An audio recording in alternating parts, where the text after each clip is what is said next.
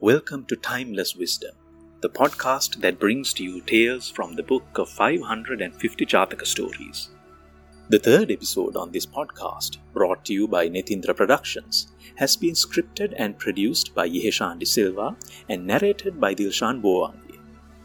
The source referenced when scripting the episodes on this podcast is the publication titled The Revered Book of 550 Jataka Stories, edited by Dr. Ranjini Obesekara and published by M.D. Gunasena and Company Private Limited in Sri Lanka.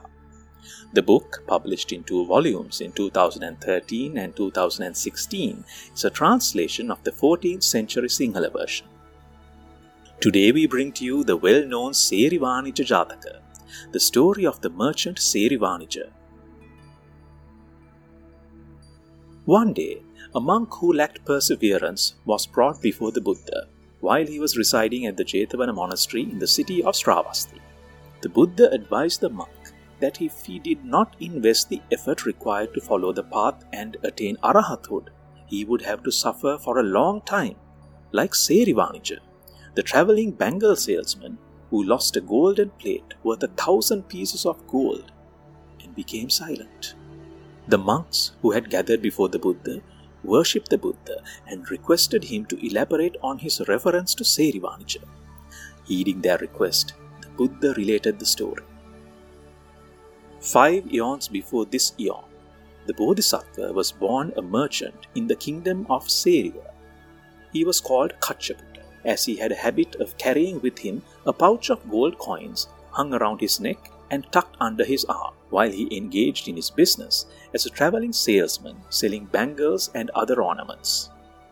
Kaccaputta, along with another merchant named Serivanija, who happened to be a stingy and greedy person, crossed the river Neelavahini to reach the city of Andha.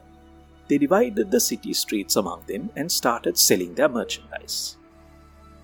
In the city, there was an old woman who lived with her granddaughter. Though at the time they were practically destitute and made a living by working for others, they were once from a family of a rich nobleman. The little girl heard the shouts of Serivanija selling his bangles down the street where they lived and asked her grandmother to buy her some bangles.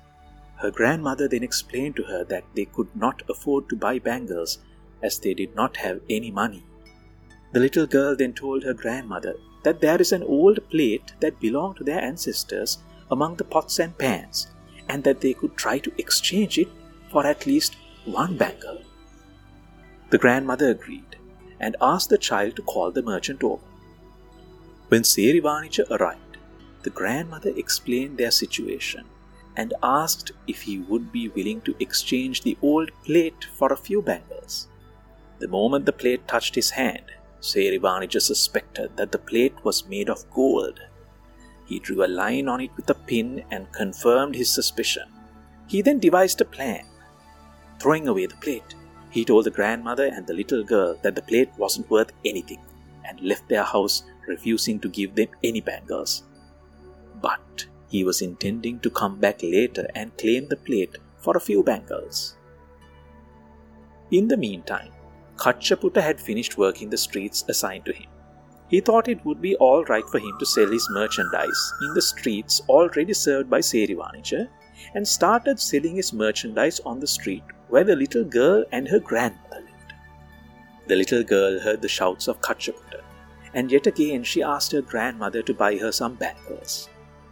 The grandmother was even more reluctant to invite this merchant as they had an unpleasant experience with the previous one.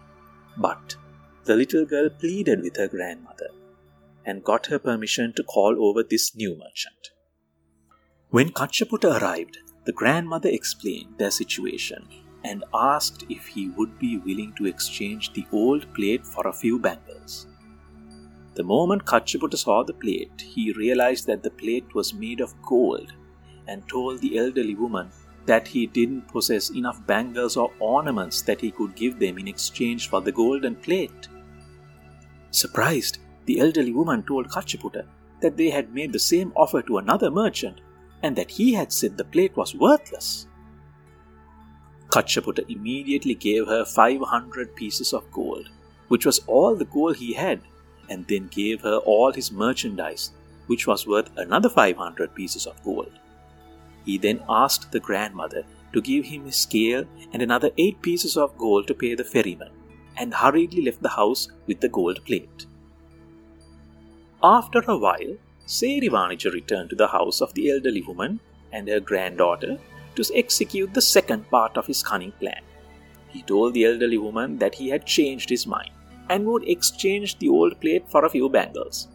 The elderly woman snapped back at Serivanija, calling him a cheat, and told him that they had already sold the plate for 1,000 pieces of gold. Serivanija couldn't believe what had happened. He was so distraught and overcome with rage, he threw away his merchandise and ran behind Kachaputta, armed with the scale as a weapon. When Serivanija finally caught sight of Kachaputta, he was already crossing the river Neelavahini on a small ferry. Serivanija shouted at the ferryman and asked him to come back ashore, but the ferryman continued on his way. Overcome with anger and jealousy, Serivanija's heart burst. As he drew his last breath, he made a vow of vengeance against Kachaputta, who was in fact the Bodhisattva. Concluding the story, the Buddha connected the past and the present and preached a sermon on the 4 noble truths that lead to the release from suffering. The merchant Serivanija is now the monk Devadatta, and the merchant Kachaputta is the Buddha. It is said that this was the first incident where Devadatta instigated his grudge against the Bodhisattva.